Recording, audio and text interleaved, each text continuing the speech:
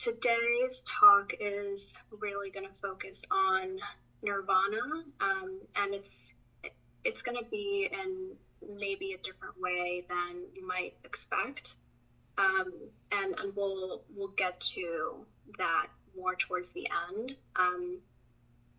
So some may consider nirvana to be some far out concept. We may all have our own conceptions as to what that state might look or feel like, and yet I don't know if the mind can fully conceive of what nirvana would be like. Ideas and concepts are not the same as the actual experience that those ideas or concepts represent. It's like the finger pointing at the moon. The finger that points to the moon is not the moon itself. So while it may be helpful to have a conception of what nirvana is like, just as the finger serves as a guidepost for the person searching for the moon, we can't get fixated on the concept, and instead we must engage in this process with an open and curious mind. So we're going to be exploring nirvana a little bit more in depth to better understand where the end of the path may lead. We know that practicing the Noble Eightfold Path is the process that gets us there, and we're going to be discussing the Eightfold Path in the talks to come. But the third Noble Truth is focused on making a claim of where that path can lead. Now, the literal meaning of the term nirvana in Sanskrit is to be blown out or to be extinguished.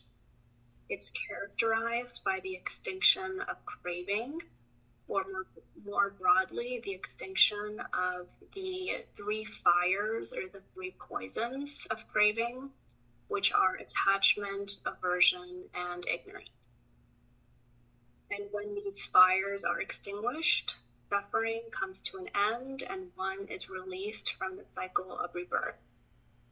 So nirvana is characterized by the extinction of the three fires that create craving.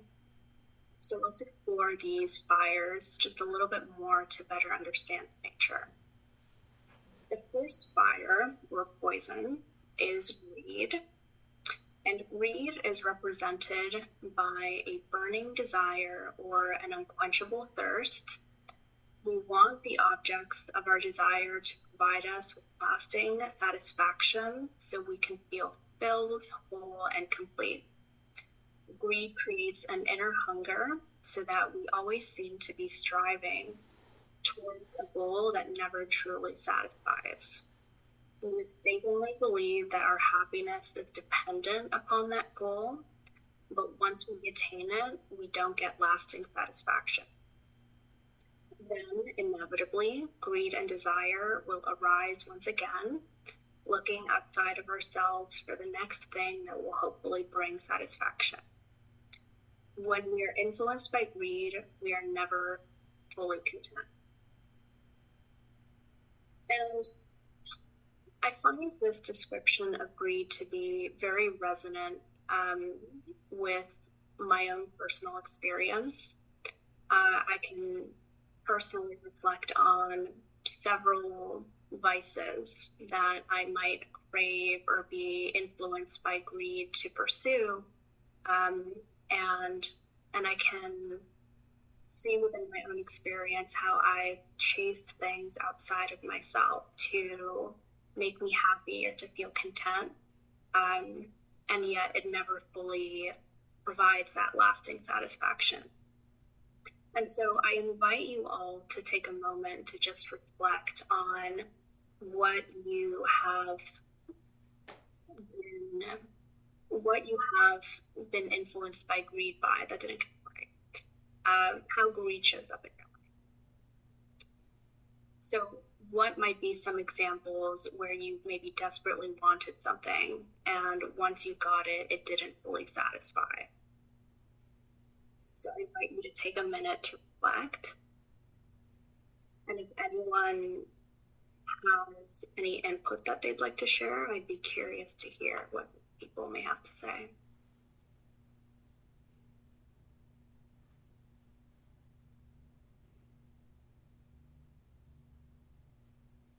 Leslie. Well, I can, this is kind of a mundane example, but I could just give you tons of examples of the greediness in my life. But one that I have often related in situations like this is my 50th birthday. Um, I was I was married at the time to a person who did not believe in celebration, and so I was feeling a little bit pitiful about myself turning 50. And I'd always wanted a David Yurman ring. I don't know if any of you people out there know that he's a jewelry designer who I admired for so long. And so as a gift to myself, I decided I was going to buy a David Yurman ring. And I went down to a store on Park Avenue and purchased the ring. And I still have the ring to this day. It's a beautiful ring. And I said to myself when I bought it, it was way more expensive than I should have spent on a piece of jewelry, but I wanted it so bad. It was just, I was in the grips of greed, wanting this ring. And so I justified the purchase of it by saying to myself, if I have this David Yurman ring, I will never need another piece of jewelry again in my life. And that was in August. And in October, I was on a trip to Maine with a group of high school girlfriends, and we were shopping as women will do. And we were found ourselves in a jewelry shop. And once again, I found myself lusting after another ring. And I was just shocked at it. This feeling of awareness that I had of just 2 months before I had said, I will never need another piece of jewelry. And then bam, here it was again. So that's my greed story.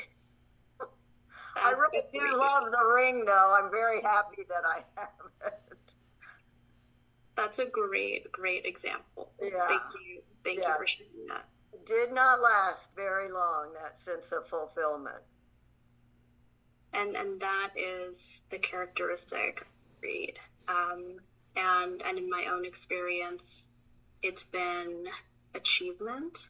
So I was an overachiever in college, and for me, it was getting a good grade that I was motivated by greed to pursue. But I would get a good grade and I'd be happy for maybe 30 minutes. And as soon as that sense of contentment or satisfaction was over, I became focused on the next assignment or the next project I had to get a good grade on. So it never lasted. Does anyone else have any similar examples?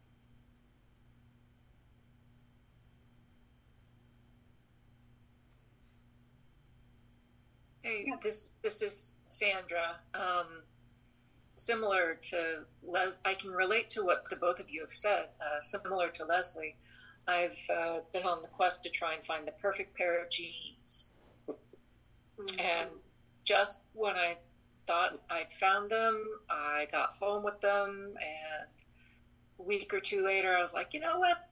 They're maybe a little bigger than I'd like, actually, and they don't quite feel right. So, the quest continues perpetually. And to relate to what you were saying, Allie, I'm always this constant cycle of learning, and it's like, so last year I got this new, professional certification in my field, and I thought, as I was preparing for it, I thought, okay, once I do this, I'm going to take a break, and for 2 years, I'm going to just be content with what I have and not venture down any more new pathways. But sure enough, I'm like, oh, what should I do next, though? What's my next brass ring that I'm going to reach for? And there's always something else. Yes, that's, even to piggyback off of that, my drive to get good grades also has become now a drive to obtain as many professional certifications as I can get. So I completely relate. And I'm in the middle of one program right now, and somewhere in the middle of it, I decided to take on another certification program, and then I overwhelmed myself, and so then I had to take a pause on one of them so that I can complete the one I'm in right now. But that's just great, you know? So it's useful to think about how these times show up in your life. So if anyone else has any input, I'd love to hear it. Yes, Peter. Well, some of you already know this, but my greed is organized around certain kinds of spiritual attainments, like the achievement of jhana, which I realized for a while, many, many years ago, but lately it's eluded me, but I keep crashing around that. So part of what my practice is now is being able to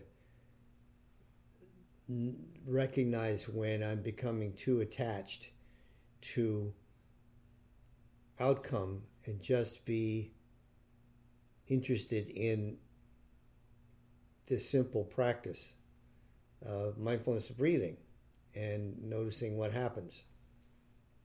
So that my attachment there was to achieve this particular kind of standard that's been established from the early days of the Theravadan Buddhist tradition. So that can happen even when someone is pretty dedicated to the path. Attachment to a particular attainment can be troublesome.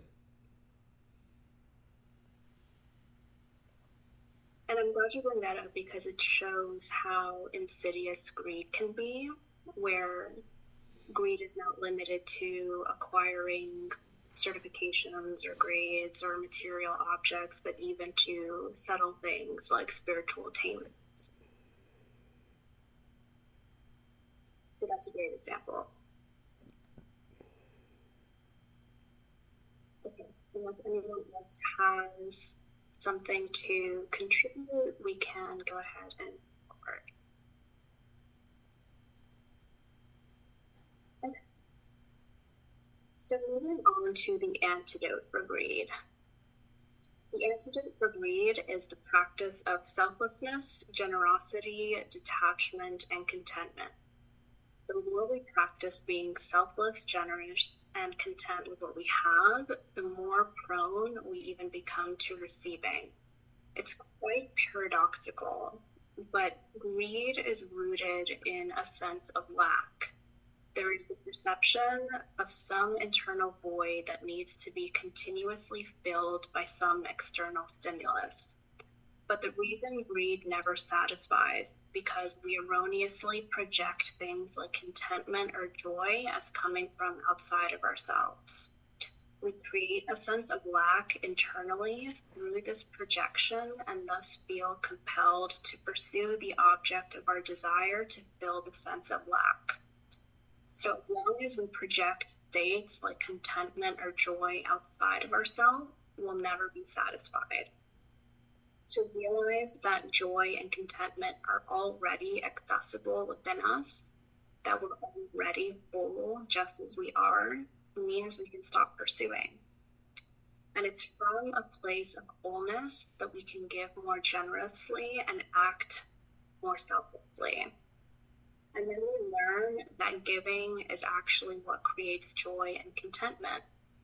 Whereas before we thought we needed to receive things in order to feel full, we now understand that giving is actually what makes us feel full. So I find that to be quite paradoxical, the sense that if we feel a sense of lack, we need to pursue things outside of ourselves to fill that sense of lack.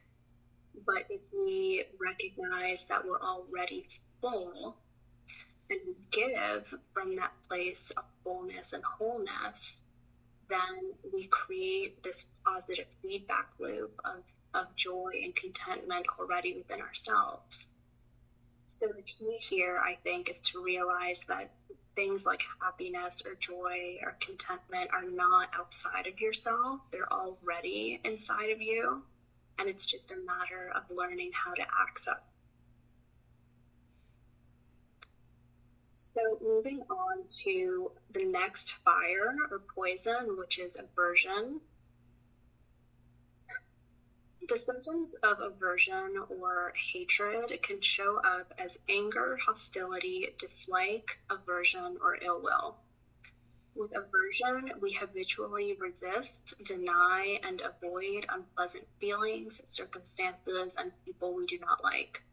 We want everything to be pleasant, comfortable, and satisfying all the time. This behavior ultimately reinforces our perception of duality and separation. Hatred or anger thrusts us into a vicious cycle of always finding conflict and enemies everywhere and around us. And when there's conflict or perceived enemies around us, we're endlessly occupied with strategies of self-protection or revenge. We can also create conflict within ourselves when we have an aversion to our own uncomfortable feelings. With hatred and aversion, we deny, resist, and push away our own feelings of fear, hurt, loneliness, and so forth. With the poison of hatred, we create conflict and enemies in the world around us and within our own being. Now, aversion, for me, I know is something I deal with on a daily basis, and it's one of the hindrances that I've been dealing with a little bit more regularly than the others.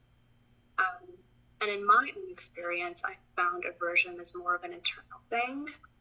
There's more of an aversion towards uncomfortable feelings or parts of myself as opposed to aversion towards other people or experiences. And I'm sure everyone here can even relate to that on some level. And so, I mean, I invite anyone, if they would like to say anything on their experience with aversion, you're more than welcome to. If not, we can keep going. So if anyone has a burning desire to contribute something, I am all ears.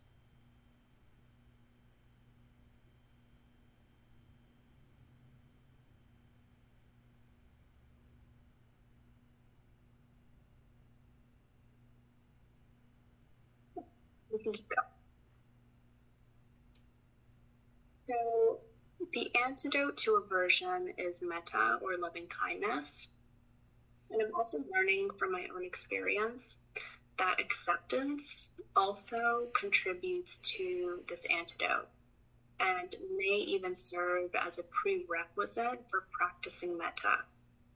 If, for example, I experience aversion towards some aspect of my personality, I found it hard to practice metta towards that part of me if I fundamentally see that part as unacceptable. So by first accepting that part, by recognizing that whether I like it or not, this part is a part of me, then it opens up a space for me to be able to then practice kindness towards that part. So perhaps the antidote to aversion is cultivating an attitude of acceptance and kindness towards oneself and others. And the final fire is that of delusion or ignorance. So ignorance is our wrong understanding or wrong views of reality. It is our misperception of the way the world works, our inability to understand the nature of things exactly as they are, free of perceptual distortions. Influenced by delusion, we are not in harmony with ourselves, others, or with life. We're not living in accordance with the Dharma. And affected by the poison of delusion, which arises from ignorance of our true nature, we don't understand the interdependent and impermanent nature of life. As a result, we're constantly looking outside of ourselves for happiness, satisfaction, and solutions to our problems. And delusion also refers to the erroneous belief in a separate autonomous self, where we are thus ignorant to the reality of non-self and the inherent emptiness of form. So we can see from this description of delusion that it actually fuels the other two poisons of greed and aversion. The delusion of happiness as stemming outside of ourselves gives rise to greed, and the delusion of a separate self gives rise to aversion. While ignorance is at the core, all three of these poisons do intermingle and reinforce one themselves if left unchecked. And the antidote to ignorance is the cultivation of wisdom, insight, and right understanding. We do this by recognizing truth of impermanence, non-self, and emptiness. When we fully understand and embody these truths, all three fires can become extinguished, and the cessation of suffering can become reality. So I'm going to pause here just to check in if there are any questions so far on the three poisons or the three fires, or any comments at all. Yes, Andrew.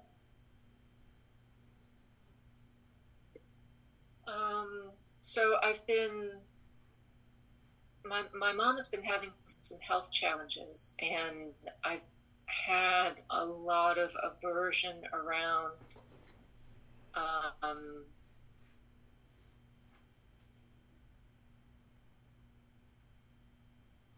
feeling this responsibility for taking care of her, and feeling this aversion around witnessing her discomfort and her suffering.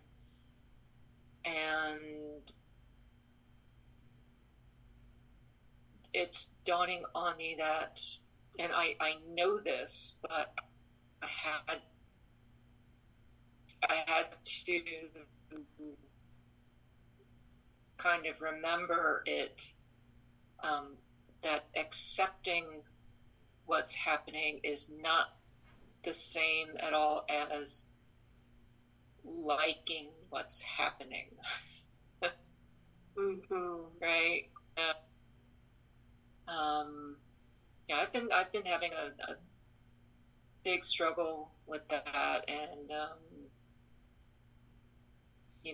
trying to find some way to be okay with it. And maybe there isn't any real being okay with it beyond just accepting that this is what's happening. Mm-hmm. Yeah, and I have an idea. Oh, what was Sorry, go ahead. No, what were you going to say? I have some idea about, being okay with what's happening means, being happy about what's happening, and that's not necessarily true.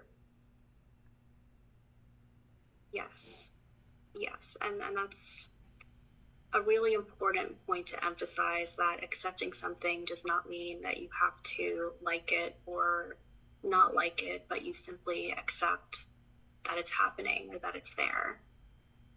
And I know aversion tends to come up frequently as the emotion of anger. And so that can be useful to realize when aversion is coming up. If there is a part of you feeling angry, then maybe we can start by accepting that anger is there, and that's okay. So I know anger sometimes can be seen as a complicated emotion. It's often seen as bad. And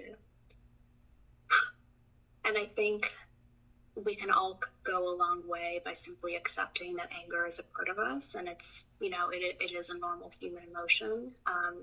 And I think the quicker we can be towards accepting anger, then perhaps we can exercise more power over it, as opposed to it having power over us. So yeah, I think acceptance is huge, and I appreciate you bringing that up. Any other comments or questions? Yeah, Mary.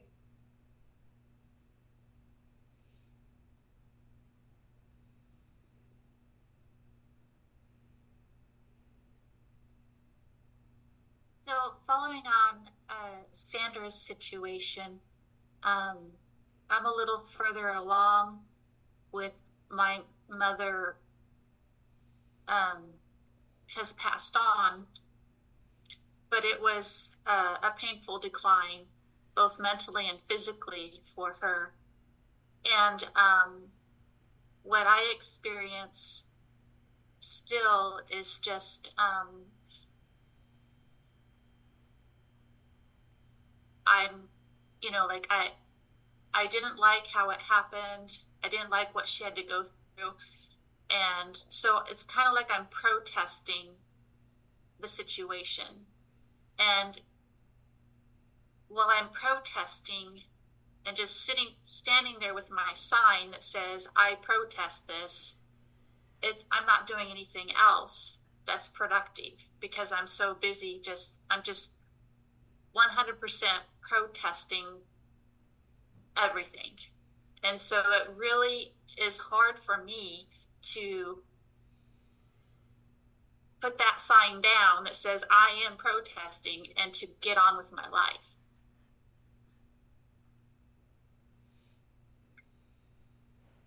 So that's what I know. And so if I understand you correctly, that's how aversion comes up for you, is that sense of protesting the circumstances around your mother's passing? Yeah. Okay. Allie? Yeah, Peter. Can I make a comment about this? Sure. Ignorance has two different issues come with ignorance. One of them is the ignorance that Sandra and Mary are talking about, which is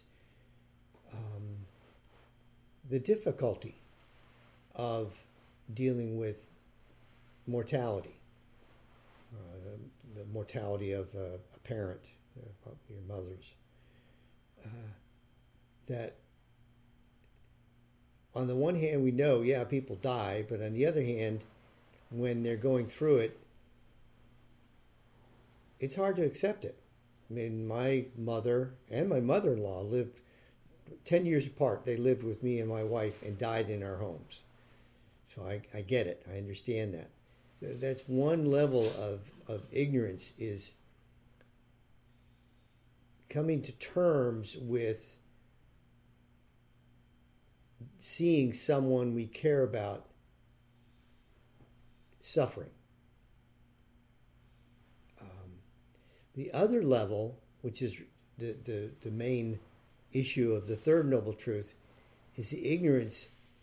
The reason why the suffering happens is because we've become attached to the notion that I have a self. Myself shouldn't have to deal with this. Or by extension, my mother's self shouldn't have had to deal with this. So it's two different ways to understand the same issue. One of them is ignorance about the circumstance. In this case, elderly parents getting ill and dying or approaching death. And the other one is the whole notion that somehow or other we shouldn't have to suffer.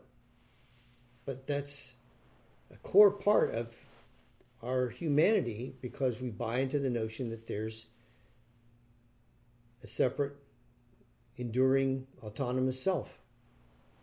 So that's the hard part to let go of. Even though the other part is obviously painful and difficult, the one about the ultimate door to nirvana is the one that's most difficult to deal with, and it's the one that we actually is the origin of our suffering. I don't know if that makes sense or not. It does.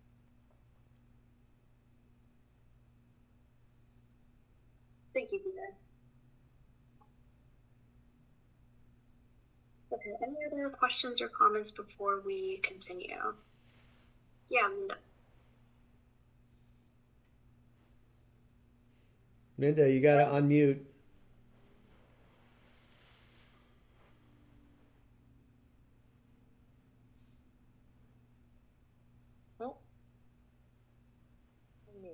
Can you hear me? Yes. Okay.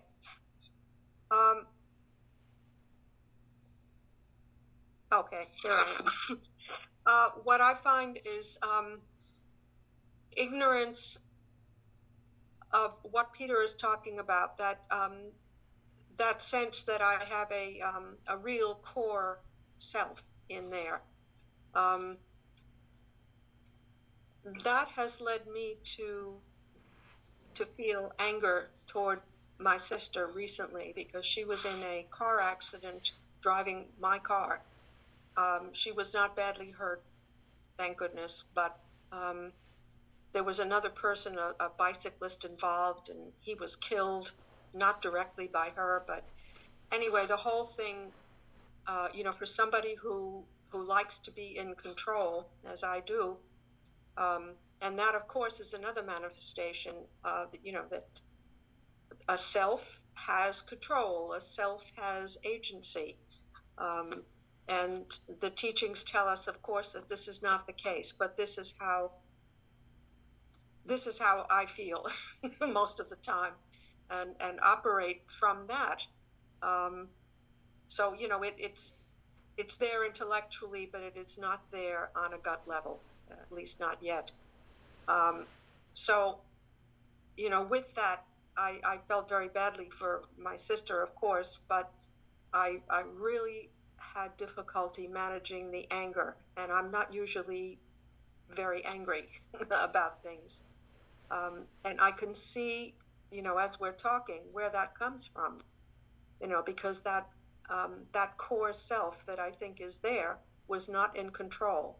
We had to deal with letters and phone calls and Geico insurance and all sorts of things. And we may be sued, both of us. So, it's like all of a sudden there isn't that control. And it's all based on the ignorance of what myself is or is not. So this has been very helpful. Thank you. Thank you, Linda. And I think, based off of what you were saying, it's clear based off of what everyone has been saying that ignorance is really at the root of these three poisons. Whether it is anger or aversion or greed, at the root of even those poisons is ignorance, and specifically ignorance of the reality of non-self and the emptiness that underlies all of form. So, yeah. Thank you, everyone. All right, we're going to go ahead and keep going. So we just reviewed the three fires or poisons. And in addition to those poisons that need to be extinguished, there also are 10 fetters that need to be relinquished in order to achieve nirvana. So these 10 fetters are, number 1, the view of a personal identity. Number 2 is deluded doubt. Number 3 is attachment to rites and rituals. Number 4 is attachment to sensuality. Number 5 is ill will. Number 6 is desire for existence in form realm. Number 7, I think, is desire for existence in the formless realm. Number 8 is conceit. It's restlessness. And number 10 is ignorance. Achieving full enlightenment is a process. And we progressively, as we progressively relinquish these fetters, we ascend gradually towards enlightenment. There are 4 stages that precede full enlightenment based on the fetters that are relinquished. The first stage is called Stream Enterer. And when you reach that stage, there are 3 fetters that are abandoned. The first 3, which are the view of a personal identity, deluded doubt, and attachment to rites and rituals. So when one becomes a stream enterer, enlightenment becomes inevitable. Although it's going to take up to 7 more rebirths before reaching full enlightenment. So once you reach stream entry, you are pretty much guaranteed enlightenment, although it's going to take at least 7 more rebirths before you get there. And additionally, when one accesses stream entry, one is no longer going to be reborn into any of the 3 fortunate births, which are the hell, hungry ghost, or animal realms. Attaining stream entry means full abandonment of the first 3 fetters: self-view, doubt, and the belief that rites and rituals can liberate. With the abandonment of the first fetter, self-view, the individual develops insight into anatta, in which the practitioner realizes that there is no permanent, substantial individual being or soul that experiences life. Relinquishing doubt permanently ends the 5th hindrance, as one now understands deeply and intuitively that the path works and leads to real happiness and freedom. Abandoning the 3rd fetter, attachment to rites and rituals, confirms through direct experience that only the 8th path leads to enlightenment, not other forms of ritual practice. This does not mean that rites and rituals are meaningless or not skillful, but only that they cannot by themselves bring one to liberation. So that's stream entry. The second stage is called Once Returner. And in this stage, there are no fetters that are relinquished, but 2 fetters are weakened. And those fetters are attachment to sexuality and ill will. So the practitioner who makes it to this second stage of awakening is called a once returner, because this path guarantees only 1 further birth at most in the human or spirit realms before full liberation. The paths are cumulative, so the once returner will have already ended the first 3 fetters, and in the second stage weakens the following 2, which are sense desire and ill will. These fetters are also the first 2 of the 5 hindrances that we work with most of the time in our practice. And they're weakened with the attainment of once return, but only uprooted in the next stage. This emphasizes ultimately the gradual nature of the awakening process. So after once returner, we then transition into non-returner, which is the 3rd stage. And in non-returner, the fetters that are abandoned are the ones that were weakened in the previous stage. So attachment to sensuality and ill will are officially abandoned by this stage. The non-returner is said to be destined for only 1 further birth at most, this time only in a subtle or formless realm, and completing enlightenment there. With this path, the 2 fetters of sense desire and ill will that were weakened for the once returner are fully ended. And this completes the uprooting of the 5 lower fetters. The remaining 5 are ended only when one becomes an arhat, the final stage of awakening. Because the fetters of craving for both form-based and formless meditative states still remain, non-returners can still be attached to meditative tranquility. Being free from sense desire, they will no longer be born in a body, but attachment to meditative bliss will cause their rebirth to be in a subtle realm. And then the final stage is that of Arhat. And by this stage, the 5 last fetters are completely abandoned. So those fetters are the desire for existence in the form realm, desire for existence in the formless realm, conceit, restlessness, and ignorance. So arhats have pretty much attained nirvana. They have uprooted the 5 higher fetters,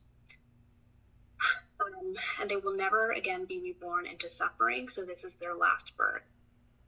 The fetters of craving for form and craving for the formless refer to the lingering desire for meditative blisses of samadhi, such as the 4 form absorptions, the jhana states, and the 4 formless states, the rupa. Conceit is a subtle form of ego that is present when we judge ourselves as better than, the same as, or worse than others. The sense of self as separate from others can arise long after the insight into selflessness that matured with stream entry, and it's one of the last delusions to be uprooted. The last of the 5 hindrances to be ended is restlessness, which refers not just to physical impulses, but also to the tendency of the mind to wander. The final fetter is the deep root of all of our suffering and the process of rebirth, ignorance. The ending of ignorance is the arising of enlightenment. And in the teaching of the Anathapindika, I'm not sure how to, Anapanasati? It's not Anapada, it's Anathapindika. Are you familiar with that? Anandapindika? Is that what you're saying? Anandapindika? Yeah, Anathapindika.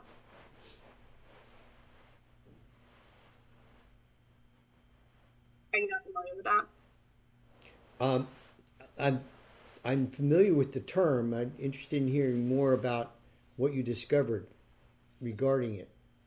Yeah, so I found in this particular teaching, it just states that wisdom and stream entry is attained by clearly seeing dependent origination. So it's not, anything that we haven't already spoke of. And I know you spoke of dependent origination. I think it was in the last talk. That's right. Right. So the first link in the sequence of dependent origination is ignorance, and the links are connected by causality. So thus the ending of ignorance means that the second link, which is volitional formations, will not arise, and onward through all 12 links. The ending of ignorance is thus the guarantee that rebirth, which is link 11, will not arise. So we just went through all 4 stages of the enlightenment process. And prior to that, we were reviewing the extinguishing of the 3 fires. Now, the point that I really want to emphasize for everybody is to notice how the process of attaining enlightenment seems to be a process characterized by ongoing relinquishment. So if enlightenment is characterized by the absence or extinguishment of the 3 fires, and it is likewise characterized by the abandonment or relinquishment of the 10 fetters, it points to this fact that nothing is actually gained in the process of enlightenment. Rather, the barriers to enlightenment are just removed. And so I know I started this talk saying that we were going to be talking about enlightenment, but really the structure of the talk was really talking about everything enlightenment is not, which is kind of paradoxical. But the reality is that when you take away all of these fetters and you remove or extinguish the fires, is how enlightenment just naturally emerges. And I think that's a really important point to sit with. Enlightenment is not a process of acquiring or learning or gaining anything. It's just a process of removing the barriers, so that enlightenment can just emerge naturally. It illustrates that awakening really lies at the ground of our being, and it's just being obscured by the fetters and the 3 fires. And you can think of it like clouds obscuring the sky, where the sky represents the ground of our being, our inherent wakefulness. And once the clouds are removed, we can experience the full spaciousness and emptiness of the sky. In a way, we're all already awake. It's the fires of greed, hate, and delusion, as well as the 10 fetters that just keep us in this dream state. And it's when we progressively surrender that which is obscuring our wakefulness that we can fully experience our true nature. So I'm going to pause here for a second just to check in if there are any questions or comments.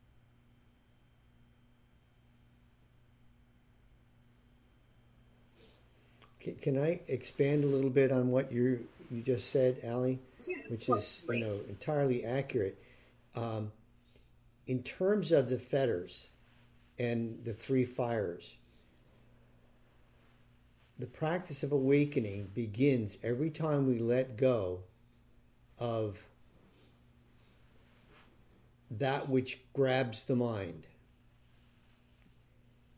So that's renunciation. So we keep doing that and doing that and doing that and go through these different stages that you mentioned, which are classic Buddhist teachings.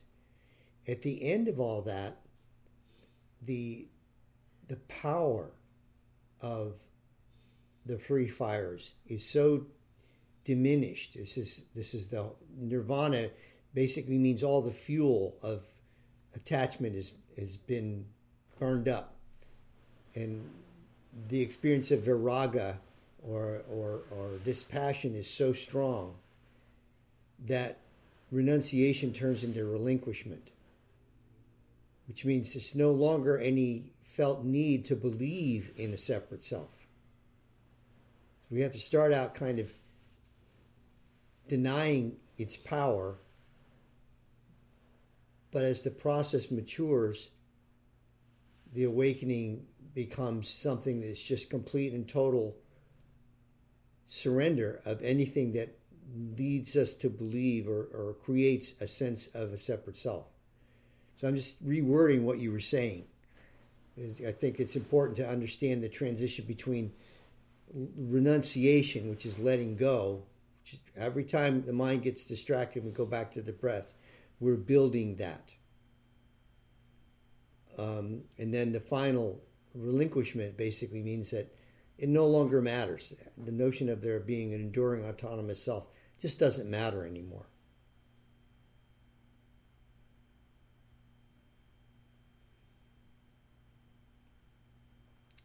Yeah. Thank you, Peter, for expanding that. And yeah, I think it's interesting to think of this process as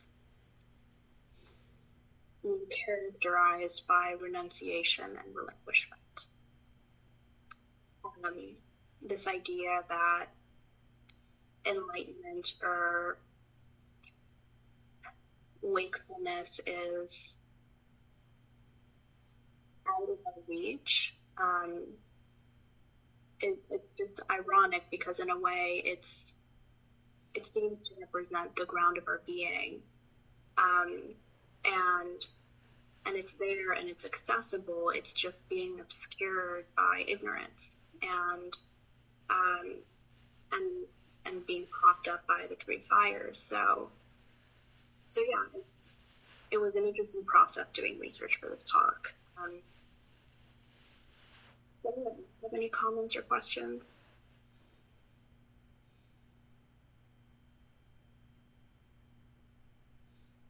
Allie? Yeah, Linda. I think you gave a very good talk, and you certainly stimulated me to think about a lot of this stuff in a slightly different way. So thank you very much. Thank you, Linda. I appreciate that, and I'm glad that this was stimulating for you. It was stimulating for me too to do research on this. Yeah. Yeah.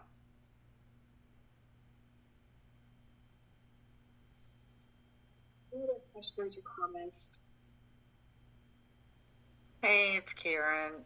Hey, Karen. Hi, and thank you so much. I enjoyed that.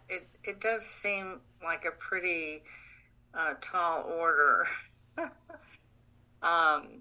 but we just keep sitting and moving through as we can.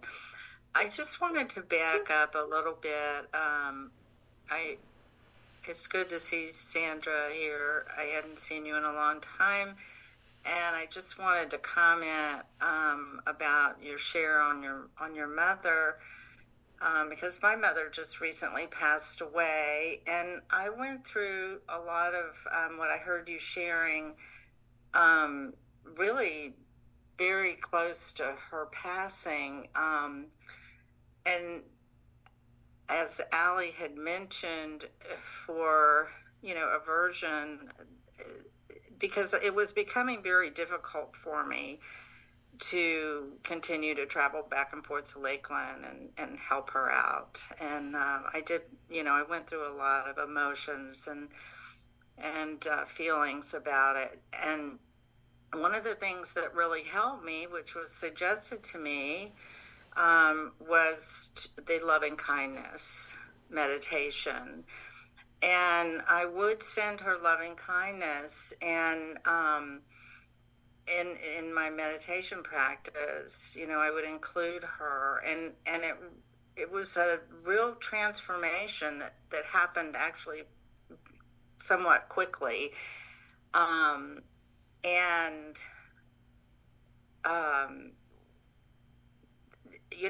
when she did pass away, I was with her, and I felt very good about our relationship over the last year. And there were some hard times, but at the end, I felt okay with everything that had taken place. And I believe she did too. And I just strongly, would encourage the loving kindness, because it had helped me a lot. And sometimes she was difficult, and so I would use something I heard from Sharon Salzberg on loving kindness meditation for those that are difficult, is that to say, I care for you, but I cannot be responsible for your suffering. And I used to practice that, with my mother in mind. And I was actually doing a loving kindness meditation the other day after she had passed, and the little angel showed up in my memory. I saw her face when she was a young woman, and I had not included her in the loving kindness. And when I saw her face, I'm like, okay, Mom, I'm going to get you now. But it did really help me. And so, not to make light of it, because it can be a difficult, stressful time, but that helped me tremendously. And I wanted to share that with anybody that is struggling, with a sick family member, especially a mother. So, thank you. Yes, thank you, Karen. And that's really solid advice. Loving kindness meditation is certainly the antidote to aversion. And it's also just a very pleasant type of meditation to engage in. And it, opens up the heart. So I think anyone can benefit. Can I say one more thing, please, Allie? Yes, of course. To take off from what Karen was saying.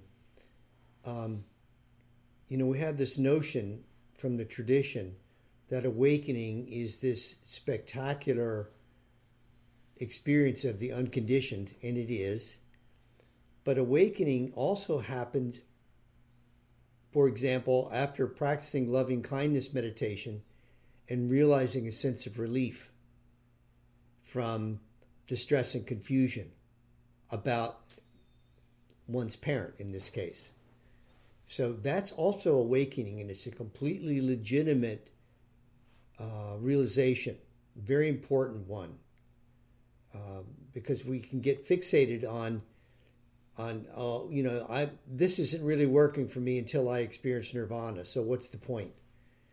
Well, the point is feeling better, having more integration, more confidence in dealing with life's difficulties, and feeling a sense of gratitude and celebration. There's so much gratitude in my life now. And for me, that's an important part of my awakening.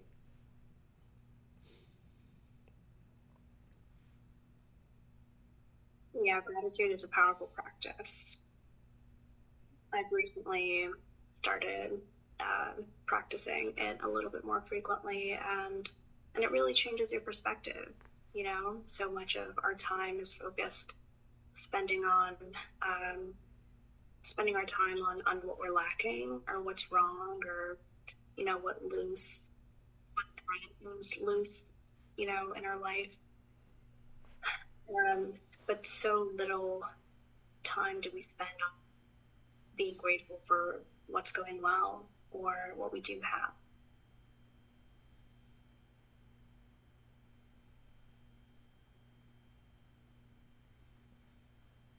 Any other comments or questions?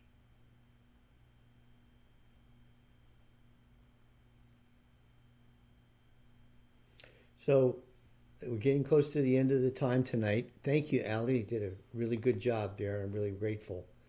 And I'm glad you enjoyed doing the research. That's an important part of this, is doing the research and putting it all together. At least it's been that way for me for many years. Next week, Lily is going to share with us her research and her insights about the Fourth Noble Truth as an overview of the Noble Eightfold Path. So I'm looking forward to hearing about that. So as is our custom, let's sit together for a brief interval.